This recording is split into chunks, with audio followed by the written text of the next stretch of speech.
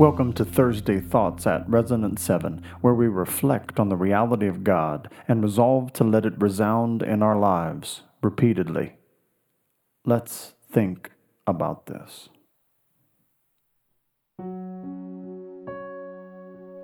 Thus might I hide my blushing face, saying, O my God, I am ashamed and blush to lift my face to you, my God, for our iniquities have risen higher than our heads, and our guilt has mounted up to the heavens. Ezra 9:6. Though these words are the words Ezra spoke when he heard the sins of the returned exiles recounted, they might just as well be ours when the cross forces us to confront our sin. We should be ashamed of the lives we lived apart from the cross. Confess your shame.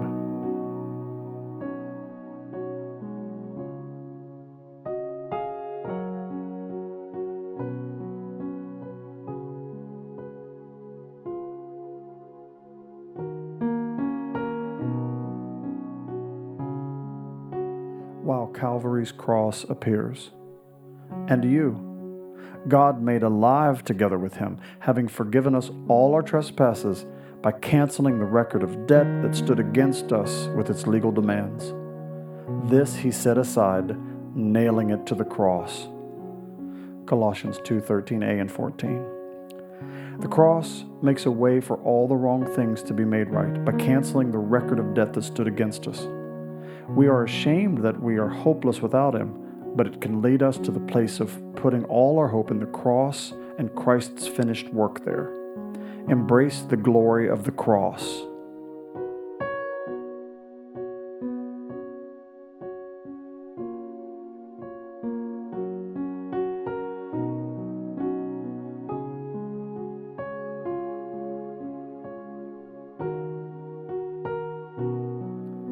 Dissolve my heart in thankfulness, giving thanks always and for everything to God the Father in the name of our Lord Jesus Christ. Ephesians 5:20. Seeing ourselves clearly against the backdrop of the cross can have the effect of dissolving our heart in thankfulness, but we must welcome that work. We should be thankful for the work of the cross. Ask the Holy Spirit to give you a heart overwhelmed with thankfulness.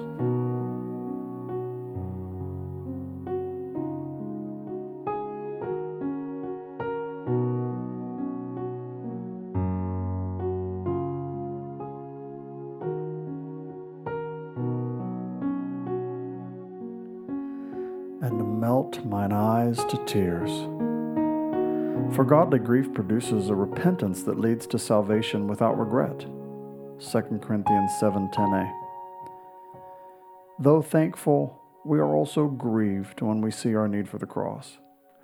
We repent and turn from our lives of self and sin and surrender to the work of repentance. Repentance leads to salvation, and in salvation there is no regret. Ask Jesus to melt your eyes to tears of repentance.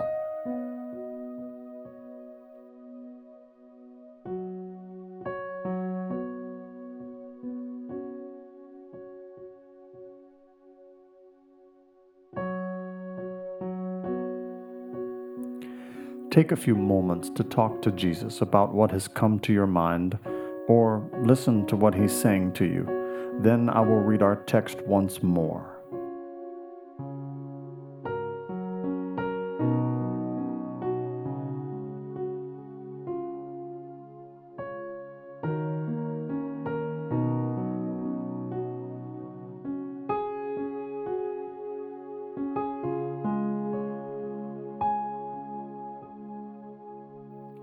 Thus might I hide my blushing face while Calvary's cross appears.